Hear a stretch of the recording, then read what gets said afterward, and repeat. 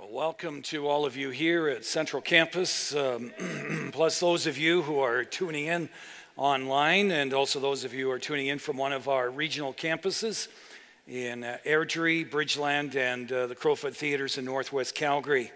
We do greet you in the name of the Lord.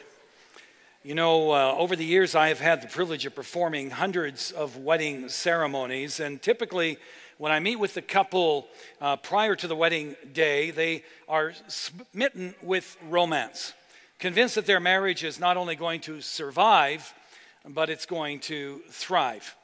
I can't recall a time when one of them confiding that the person that they were marrying was trouble, or that their marriage was going to be miserable and end up in failure. No, in all of my years as a pastor, that has never happened before the wedding day. But it has happened a number of times after the wedding day. Sometimes it was a month or two after the wedding, sometimes a year or two, but this time when they walked into my office, the vibes were significantly different. They weren't lovesick anymore, they were just sick, and mostly of each other. Like one fellow said, when I got married, I started out with an ideal. A few months later, it turned into an ordeal, and now I'm looking for a new deal. Some of you are at this place in your marriage right now. You are struggling in your marriage and perhaps thinking of separating or possibly even divorce.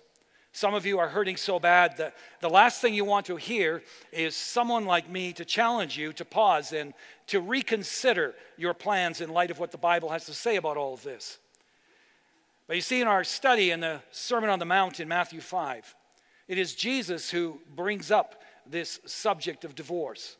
And in so doing, he takes us into all the emotions and the pain surrounding it. And whether we are single, happily married, divorced, or contemplating divorce, I believe that Jesus has something he wants to say to us in times like this, providing that we come to him with an open hand, with an open mind, and with a humble heart. Now, last week we uncovered not only what Jesus had to say about divorce, but also what he had to say about God's ideal for marriage. And so I want to encourage you to get the CD of that message because it really provides the biblical context and background for today's message. And these two messages really need to be seen as one message in two parts. Now, in the same way that I challenged singles and married people last week to hold high God's ideal for marriage, in this message, as I promised, I want to challenge those who are struggling in their marriage to also seek to hold high God's ideal for marriage. And I want to do that by having you reflect on three questions. The first is this: have you counted the cost involved in ending your marriage? Malachi chapter 2 says that God hates divorce, not only because he highly values marriage and hates anything that defiles or ends a marriage, but also as our loving Heavenly Father, he wants to spare us the high cost and pain associated with divorce. Divorce, like marriage, should not be entered into lightly. It should not be done flippantly or on a whim, because the cost is much higher than most people realize. Aside from the financial impact which inevitably comes with divorce, Greg Lafferty points out that based on the research, on average, a divorce will sap 85% of a woman's energy just to keep an emotional even keel through the day. Divorce will cut her standard of living by 2/3. It will make her angrier, more aggressive, and violent with her children. And it will produce in her more anxiety, worry, depression for as long as a decade following the divorce. When it comes to men, on average, divorce makes a man 2 times more likely to have heart problems, 3 times more likely to commit suicide, 7 times more likely to contract pneumonia, and 10 times more likely to die suddenly at any given age. And then there are the effects on the children. Typically, children of divorce experience more depression and more anger.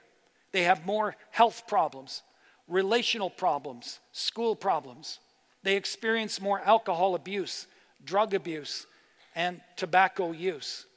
They experience more delinquency and more crime, more teen sex, and also teen pregnancy. Now, I realize this is all very bad news and painful to hear, particularly on the part of those who are already divorced. But in this message, I'm not talking to those of you who are divorced.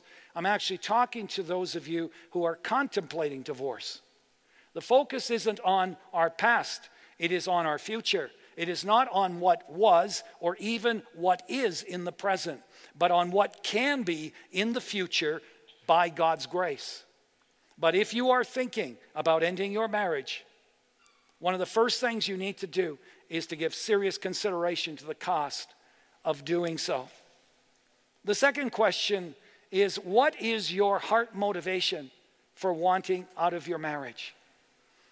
You see, in his Sermon on the Mount here in Matthew 5, Jesus' overarching theme is, while our outward behavior matters to God, he is first and foremost concerned with what's going on inside in our hearts. In chapter 5, verse 21, Jesus says, you may think that you have kept the sixth commandment perfectly because you haven't gone out and actually murdered someone. But I tell you, murder doesn't start with a knife or a gun. Murder starts in your heart and mind when you allow anger and resentment to fester and to grow in your life. In verse 27, Jesus says the same is true with respect to adultery. You can commit adultery fully dressed or without ever touching someone. And that's because adultery starts in the mind and heart when you allow lust to have its way in your life. In verse 31, Jesus gives another example and says the same principle applies with respect to divorce. A divorce doesn't start with signing divorce papers. No, a divorce starts in the heart and mind. It starts when in your heart you deliberately begin to invest positive energy away from your marriage and into another relationship. In fact, that is exactly what Jesus was getting at and addressing when he said in verse 31, it has been said, anyone who divorces his wife must give her a certificate of divorce. But I tell you that anyone who divorces his wife, and it's as if he could say at that point flippantly, because that's what was happening.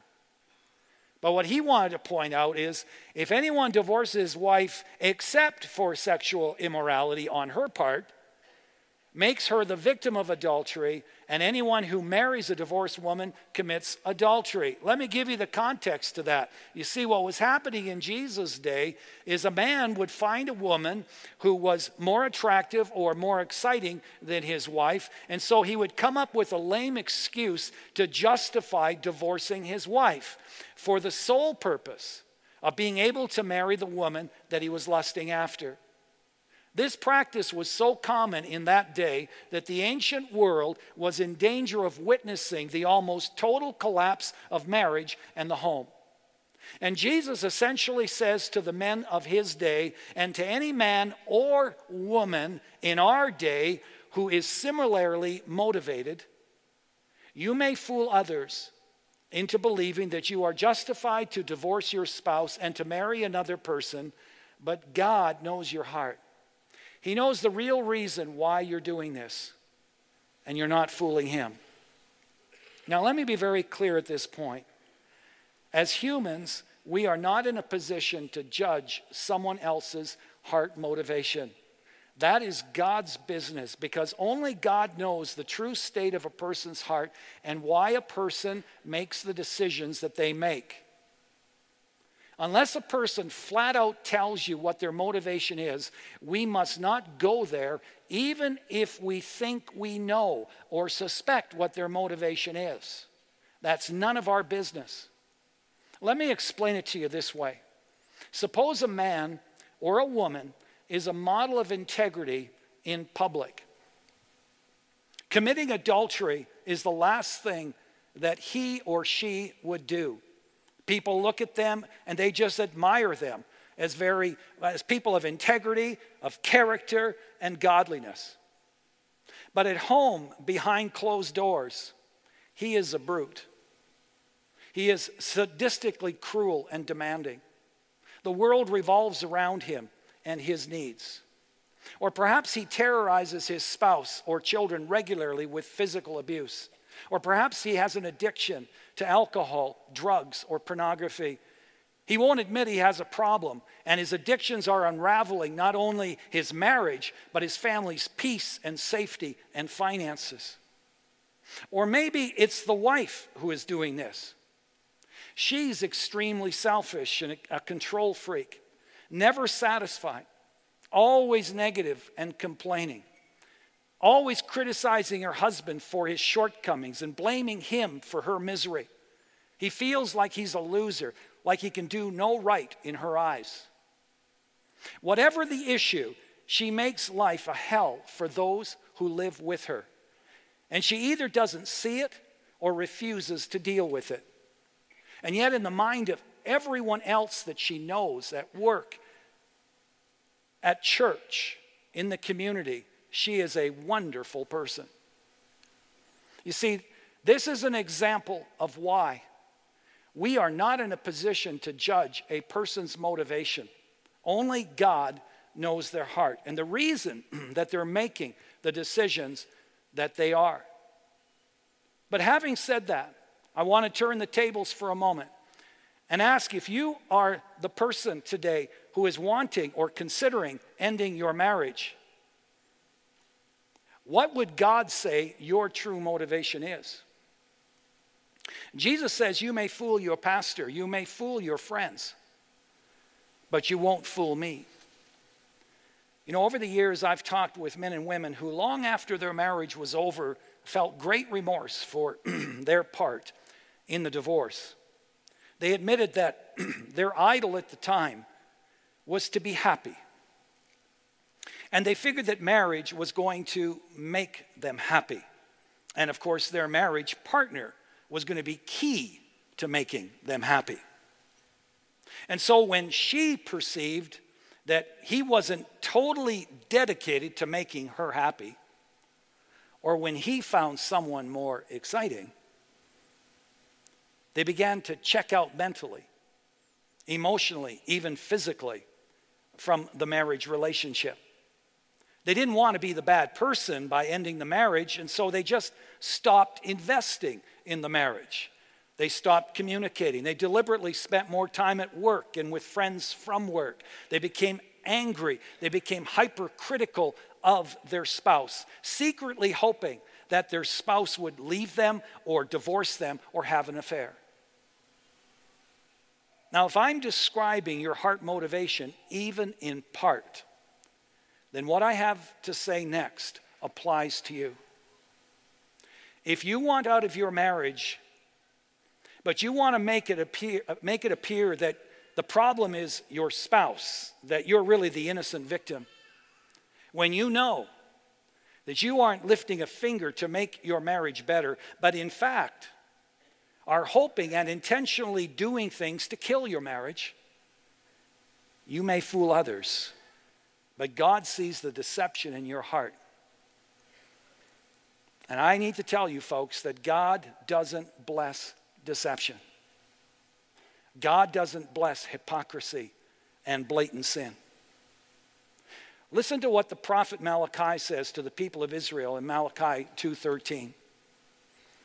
You weep and wail because he, referring to God, no longer pays attention to your offerings and accepts them with pleasure from your hands.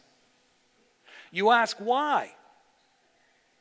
It is because the Lord is acting as a witness between you and the wife of your youth, because you have broken faith with her, though she is your partner, the wife of your marriage covenant.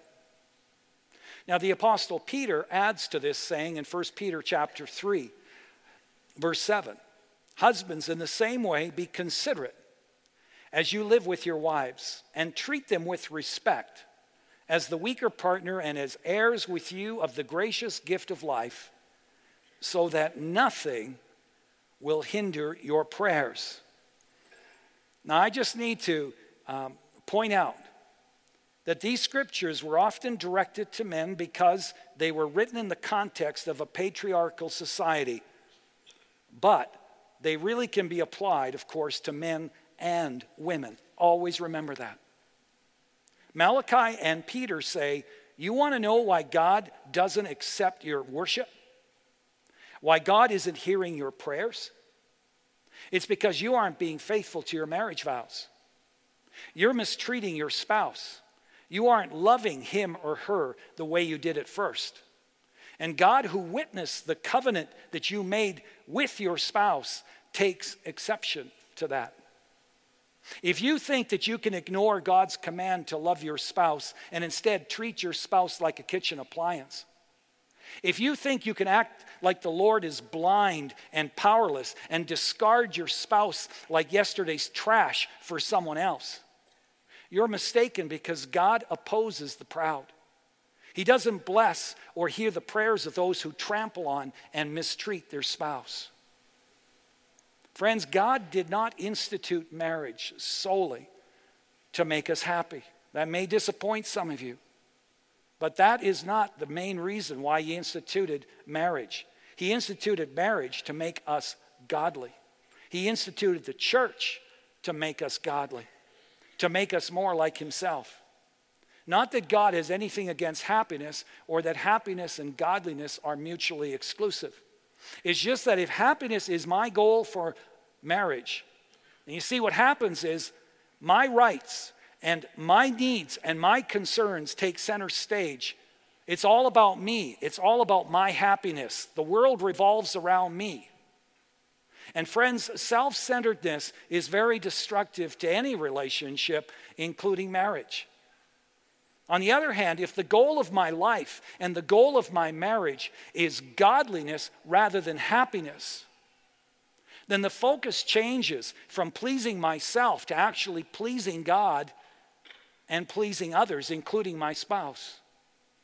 And so instead of seeing every difficulty, every conflict that I have in my marriage, every negative quality in my spouse as cause for me to gnash my teeth and to wail, woe is me, I must get out of this situation, I can actually see these challenges as an opportunity for me to grow in godliness and in my character.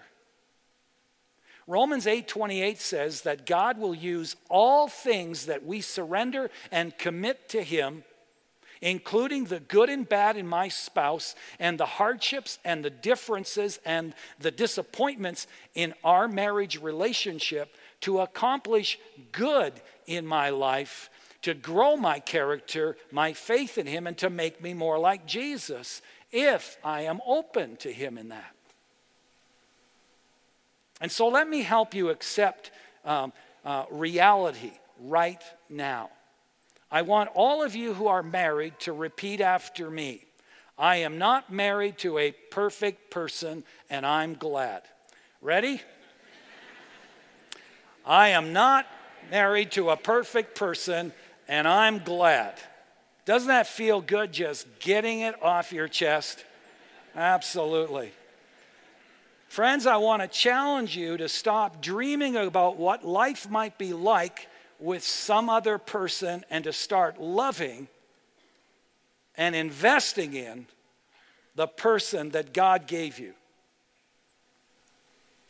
A third question I have for those wanting out of your marriage is this: how committed are you to making your marriage work?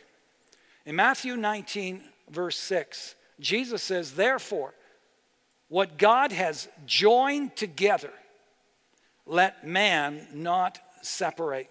In other words, Jesus is saying, you can't take something that God in the spiritual realm has glued together or made one flesh and tear it apart for just any flippant reason. Jesus challenges us to honor God by doing all we can to honor the covenant of marriage. Research tells us that 83% of marriages that fail do so because of a basic lack of commitment.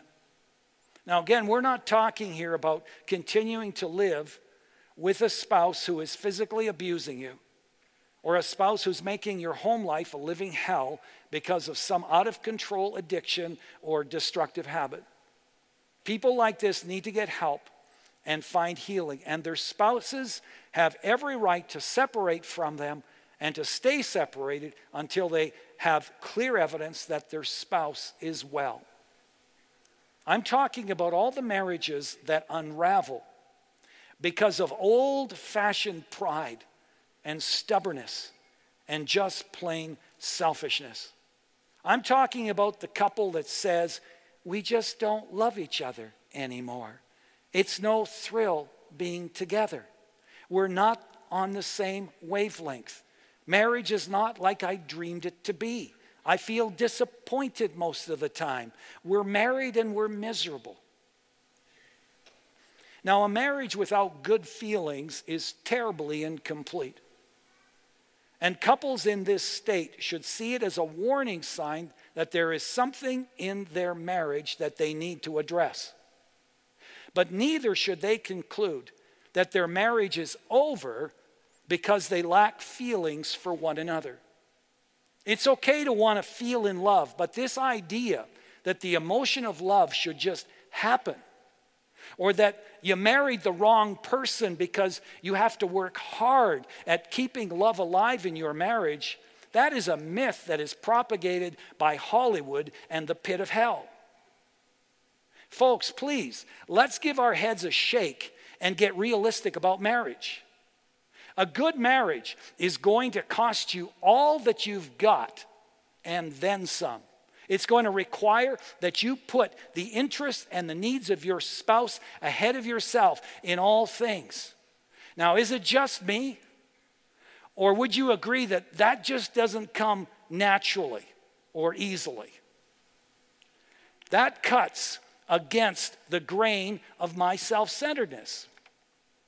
A good marriage, like any healthy relationship, requires constant self-denial, humbling myself. It requires discipline, patience, hard work, and everything in me fights against that. But that's the truth. I'm always fighting for my will to be done rather than for Gwen's will to be done. Gwen, by the way, is my wife. In case you were wondering. But you see, folks, that's reality. And the sooner we kill this syrupy, airy-fairy, butterfly kisses, it's all just going to happen magically notion of marriage, and accept the fact that a great marriage will cost us everything, the healthier our marriages are going to be. Can you say amen to that?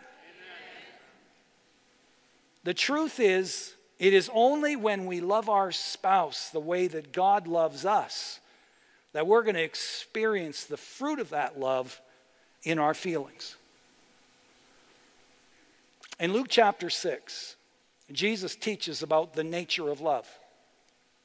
And he differentiates between human love and divine love. I invite you to turn your Bibles to Luke chapter 6. In verse 32, Jesus describes human love this way. If you love those who love you, what credit is that to you? Even sinners love those who love them. Jesus says, it's easy to love those who love you. But that kind of love is human love. Human love is a feeling. It finds its motivation from receiving love from others. You do good to those who do good to you. In marriage, human love says, if you are nice to me, well, then I'll be nice to you.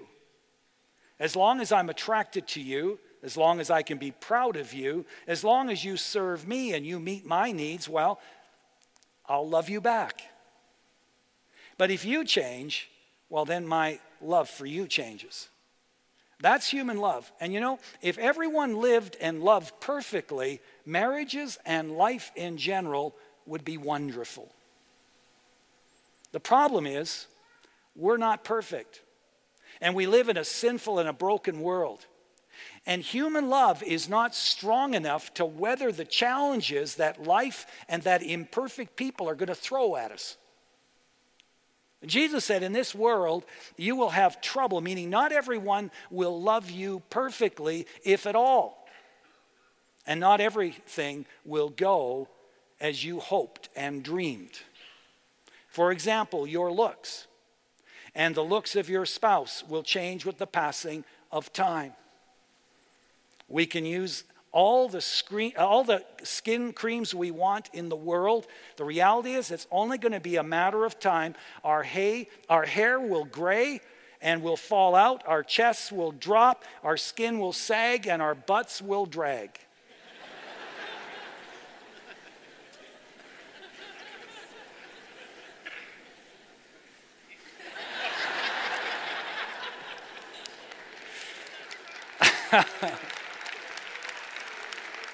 But all that to say, folks, we will face disappointments in life, including our dreams for marriage, our dreams for a certain lifestyle, our dreams for family life. And when life throws those curves at us, we're going to need a whole lot more than human love.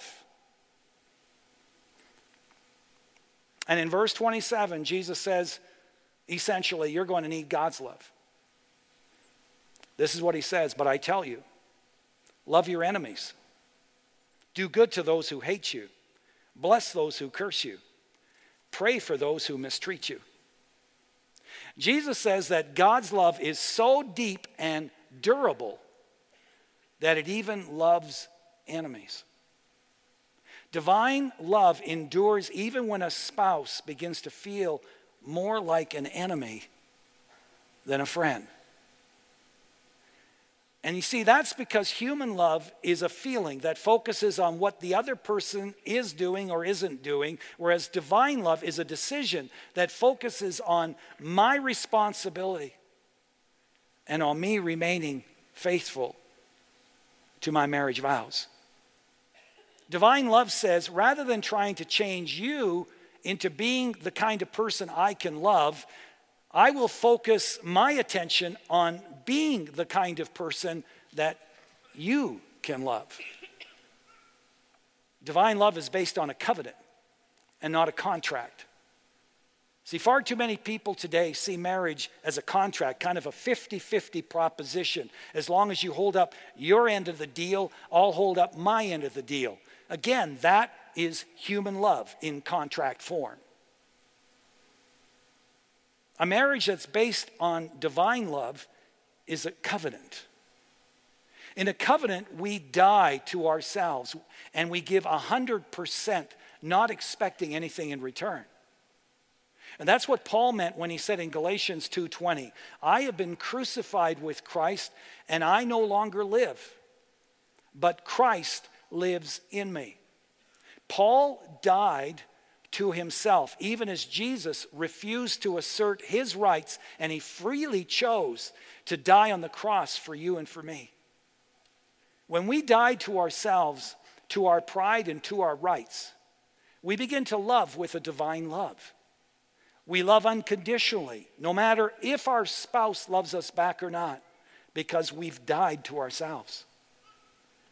Now again, in all of this, I'm not saying that this means that you become a doormat for a spouse to abuse and to walk all over. I'm not talking about the eradication of our personality, of our own dreams and desires. That's not what I'm talking about.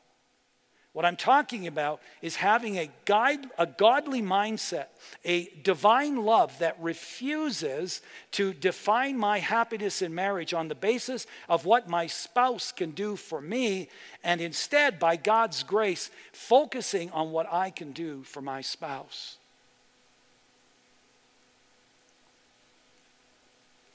In March of 1990, Dr. McKilkin, president of Columbia Bible College, resigned from his position in order to care for his wife Muriel, who suffered from the advanced ravages of Alzheimer's disease.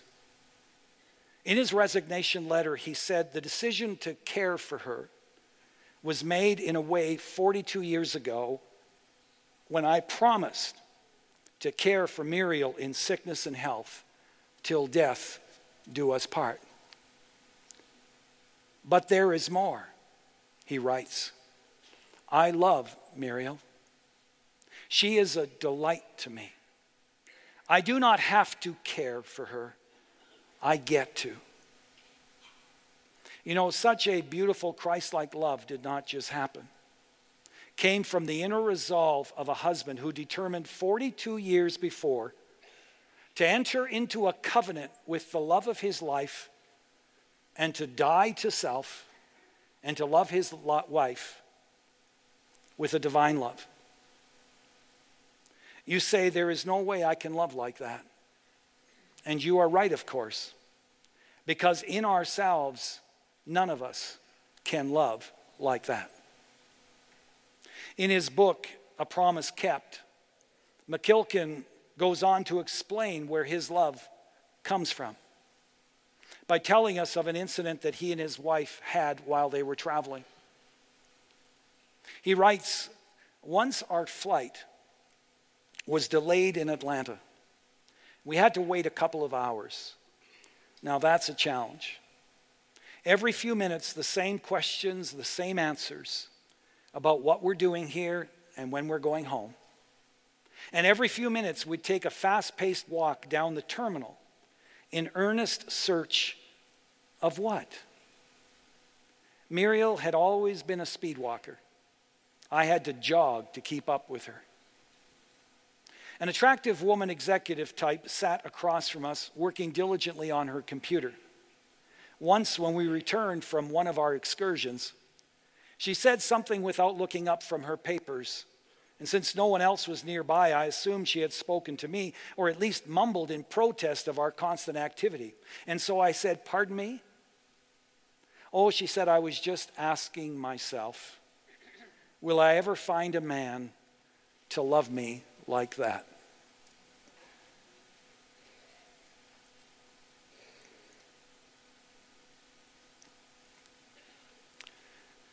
And McKilkin turned to her and said, "Oh yes, you can find a man like that, because I found a man like that. And his name is Jesus.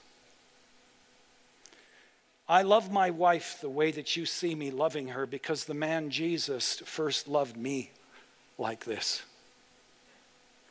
The only resources I have to draw upon to love my wife the way that I do are the resources that he gives me."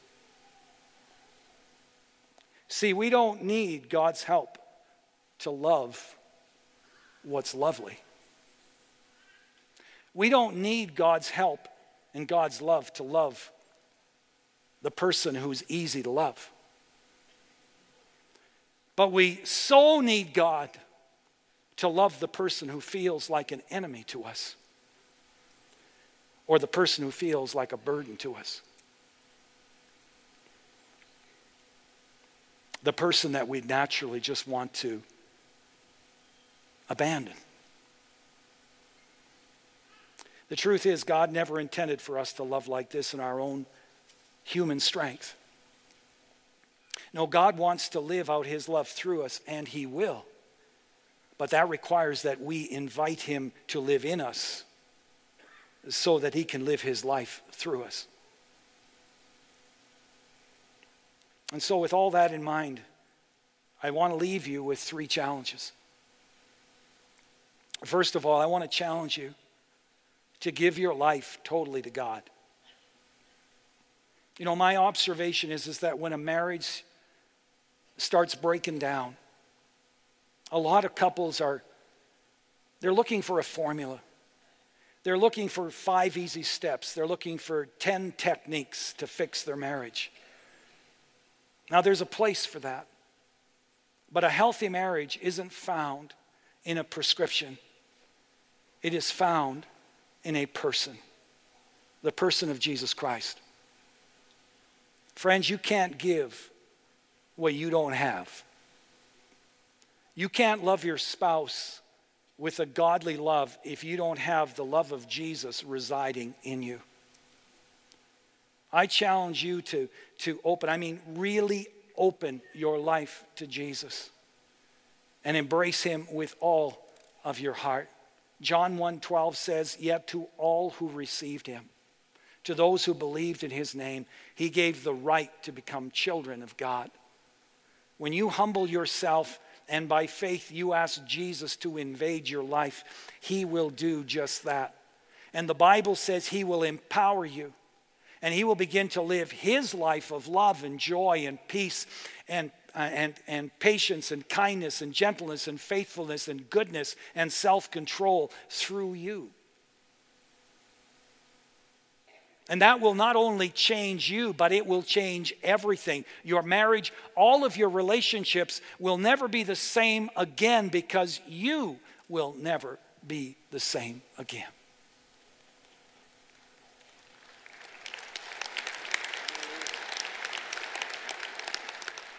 And secondly, I want to challenge you not only to give your life to God, but to follow the ways of God. Take his word seriously.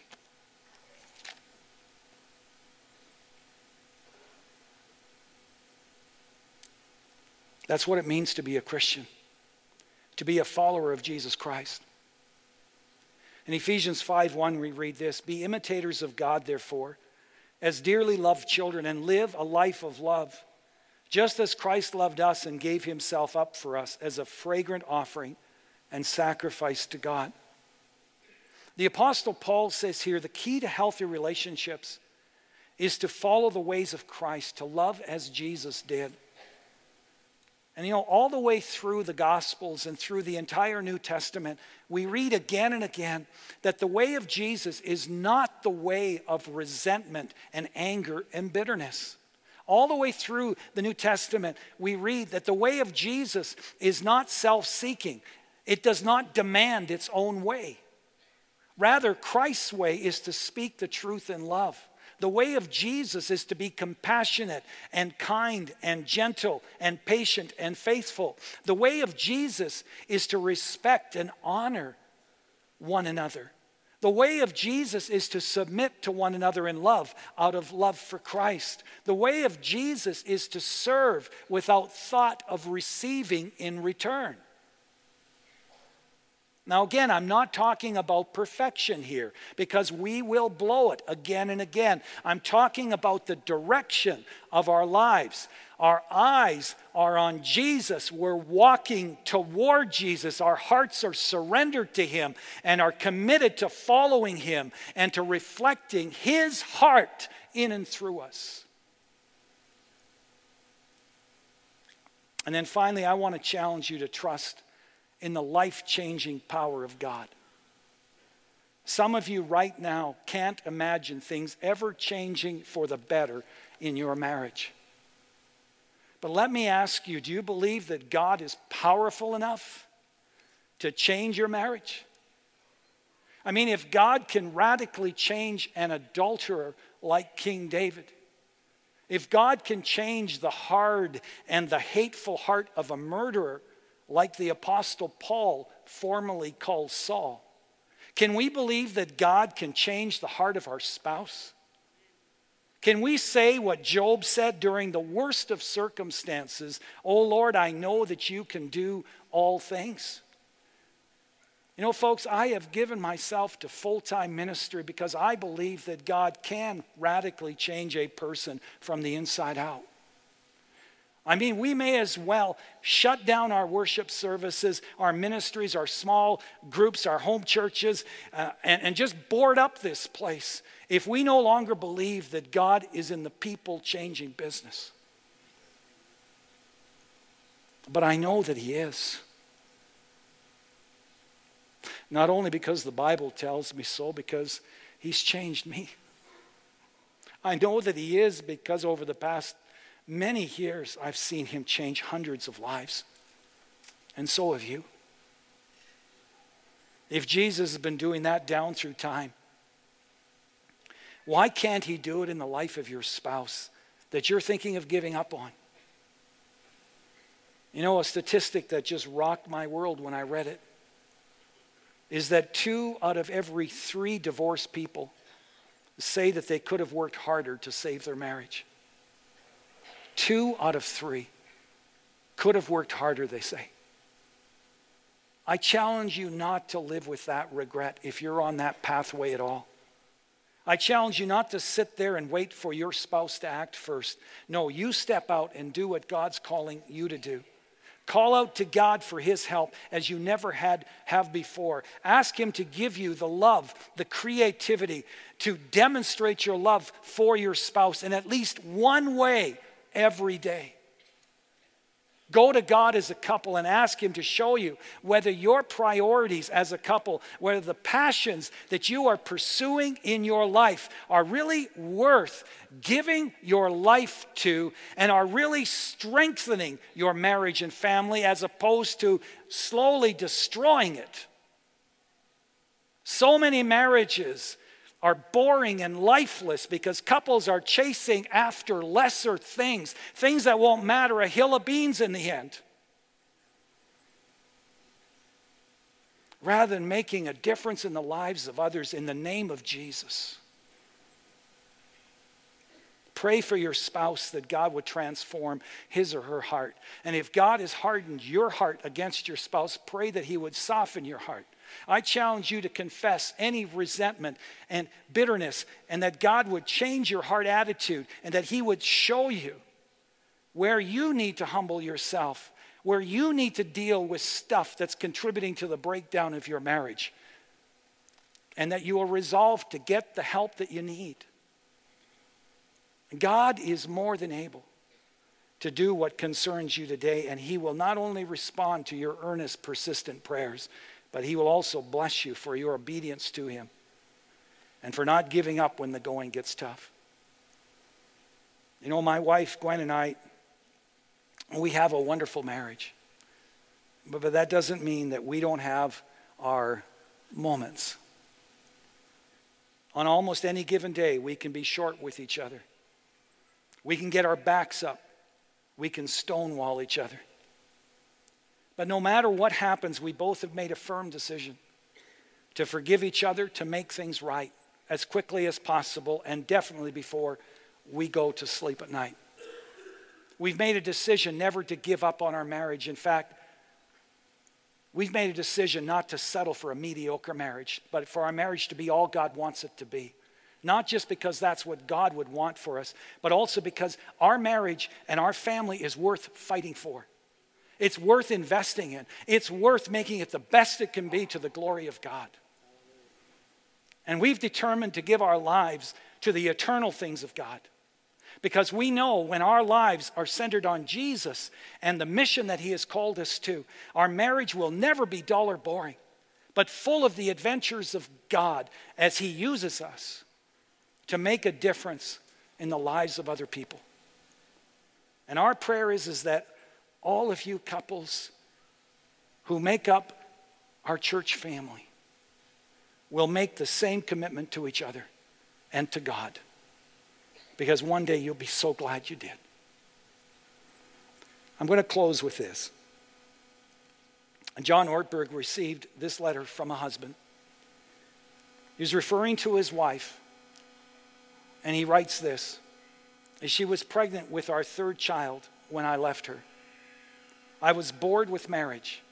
I wanted excitement and my freedom back. She will manage somehow, I told myself. The God that she always talked about will have to just pick up the pieces for her. I was going to enjoy my one and only life and party as hard as I could to make up for my lost years in my 10-year marriage. After the divorce, I was shocked to discover that she was seeing someone else. And more shocked that I was experiencing feelings of jealousy and anxiety over the fact. I started coming to your church thinking I might get her attention. I was not above manipulation to get what I wanted. To my dismay, she didn't seem to care what I was doing. Over the next few months, the bottom dropped out of my world, and I began to suffer. it occurred to me that what I was feeling was probably only a fraction of what she had been feeling for years. I started attending the marital restoration workshop by myself at the church, and I began to see the real me: arrogant, calculating, self-centered, manipulative, and cruel. I broke apart when I saw all the pain that I had caused. Over the next year, with lots of new friends from the church walking beside me, I gave my life to Jesus Christ. I experienced humility, gratitude, and God's grace for the first time in my life. Over time, my ex-wife noticed the changes in me. Everyone did. It took her a while to believe the changes in me were genuine. We were remarried 4 years ago, and we have a whole new life together. I know that our story is rare, but if I can change, anyone can. I love my wife. I love my children, and I'm so grateful for a second chance to do life differently. Now, friends, I know that not every story is going to end like this one. I stand before you as one who did everything that I could as a teenager to somehow get my mom and dad back together, and it didn't happen. It was one of the saddest days of my life. But despite all of this, I want to say to you, to those of you who are struggling and contemplating ending your marriage, I want to say to you, there are so many reasons to fight for your marriage. So many reasons to say, I will forgive. So many reasons to say, I will love. I will respect. I will humble myself and trust Jesus and begin to invest all that I have in my marriage rather than seeking a way out. And of this I am certain. Your story will end well if you will put your life in the hand of God and if you will love as He loves you. For He is the God of the second chance. Would you bow your heads and close your eyes?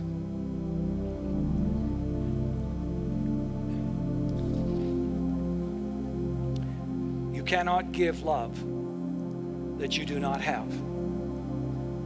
Jesus wants to come into your life, and He wants to live His life of love through you. He wants to be your best friend. He wants to heal your marriage.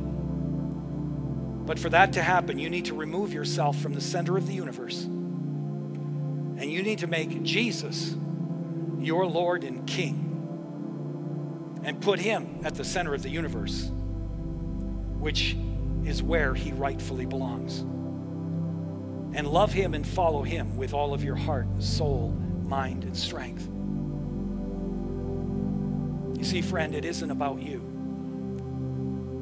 Life isn't about you. Life is about Jesus. My question is, have you done that? Not have you prayed a prayer or come to an altar of prayer. No, I'm asking, have you truly surrendered your life, your dreams, and your ambitions to Him? Have you acknowledged and repented your pride, of your anger, of your stubbornness, of your resentment, your self-righteousness to Him? If you'd like to open the door of your life to Him, if you'd like to confess these things that I just mentioned a moment ago, I'm going to invite you to pray along with me right now. Just pray along silently, because Jesus, He sees your heart. Heavenly Father, thank You for loving me even when I was unlovely. Thank You for forgiving me and extending grace to me even when I was totally unworthy. Thank You for pursuing me and not giving up on me even when I was running from You and ignoring You. Thank You for enduring the pain, the abuse, the scorn, and the ridicule in my place on the cross. Lord, I recognize my need of You. I repent of my sin, including my pride, my anger, resentment, and I ask, Lord, that You would come into my life. I want to be Your friend. I want to follow you from this moment forward.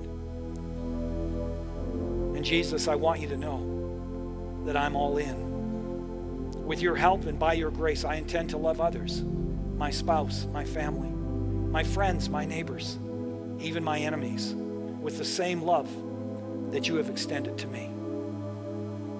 And so I ask that you would now fill me with your Spirit and with your amazing love, and that you would live your life of love, joy, and peace through me.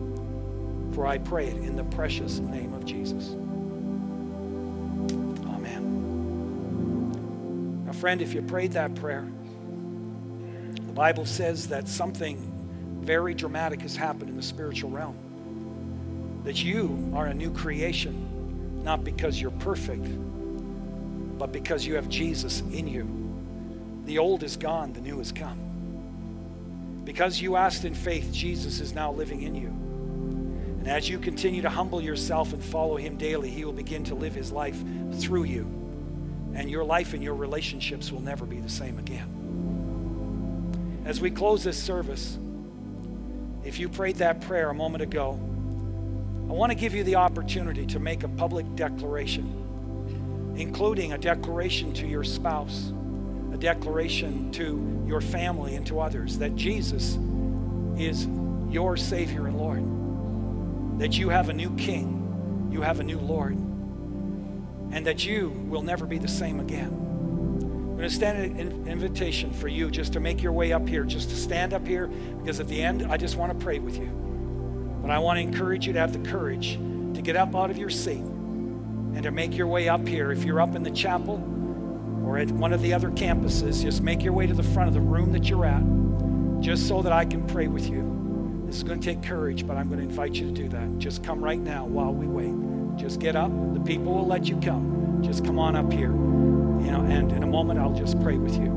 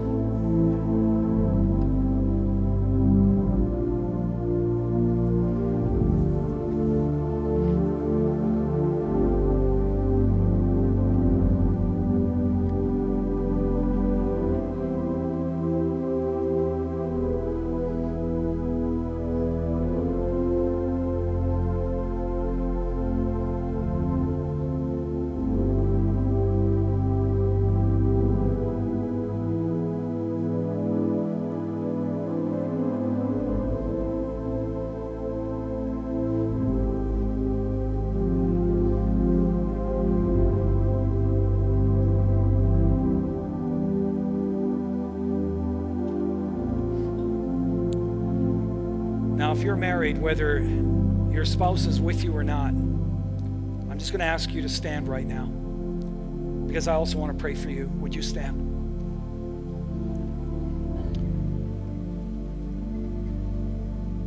If you feel as a couple you want to make your way up here, you do that. I'm just going to pray for you at the end. But before I pray, I want you to just face your spouse. And I want you to ask your spouse to forgive you. And I want you to tell them whatever else God has laid on your heart. I know that you won't be able to do all of that in the next minute or two, but I want you to take a moment and just begin the conversation that you're going to conclude after this service. But just talk to her, talk to him about whatever's on your heart. Just take a moment and do that right now. If your spouse isn't here, you take this time to pray for your spouse, and that you would have the courage to ask them to forgive you and to talk to them whatever God's laid on your heart. Just do that right now. We'll just take a moment for that, and then I'm going to close in prayer.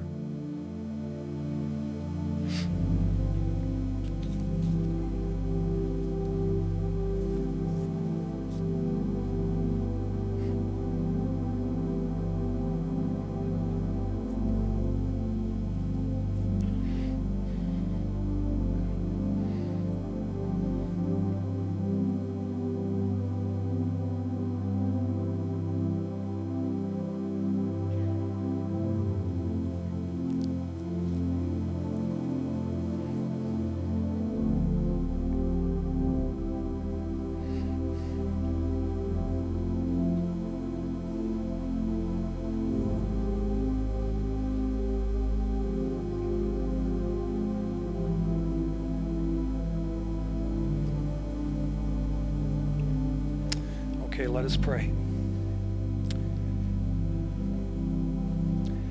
Our Heavenly Father, in a world that is so messed up when it comes to relationships, I want to thank you for your clear teaching on how to have healthy relationships and healthy marriages. Thank you for showing us what love is by dying on the cross for each one of us. Thank you for invading our lives when we asked that you would in faith, for transforming us by living your life through us. Lord, I pray for those who just invited you to come into their lives. I pray that you would give them an extra measure of your grace, of your love, and you would help them to begin to love and treasure their spouse and other people as you intended them to do from the beginning. And Lord, I pray for every marriage represented in this place. Lord, that you would fill them with your love, joy, peace, and hope. I pray where there is hurt, that you would bring healing. Where there is resentment, that there would be forgiveness. Where there is discouragement, I pray, oh God, that you would bring hope. I pray that you would bless each marriage and family, Lord, with your gentleness and kindness and patience and faithfulness and goodness and self-control, and that you will use them wherever it is they are to point others to Jesus, the Jesus that we know and love. For I pray it all in the precious name of Jesus. And now may the Lord bless you and keep you. Would the rest of you stand, please? May the Lord bless you and keep you. May the Lord make his face to shine upon you and be gracious to you. The Lord lift up his countenance upon you and give you his precious peace in your going out and in your coming in your lying down and rising up, in your labor and in your leisure, in your laughter and in your tears, until you come to stand before Jesus in that day in which there is no sunset or dawning. In the name of God the Father, the Son, and the Holy Spirit. Amen.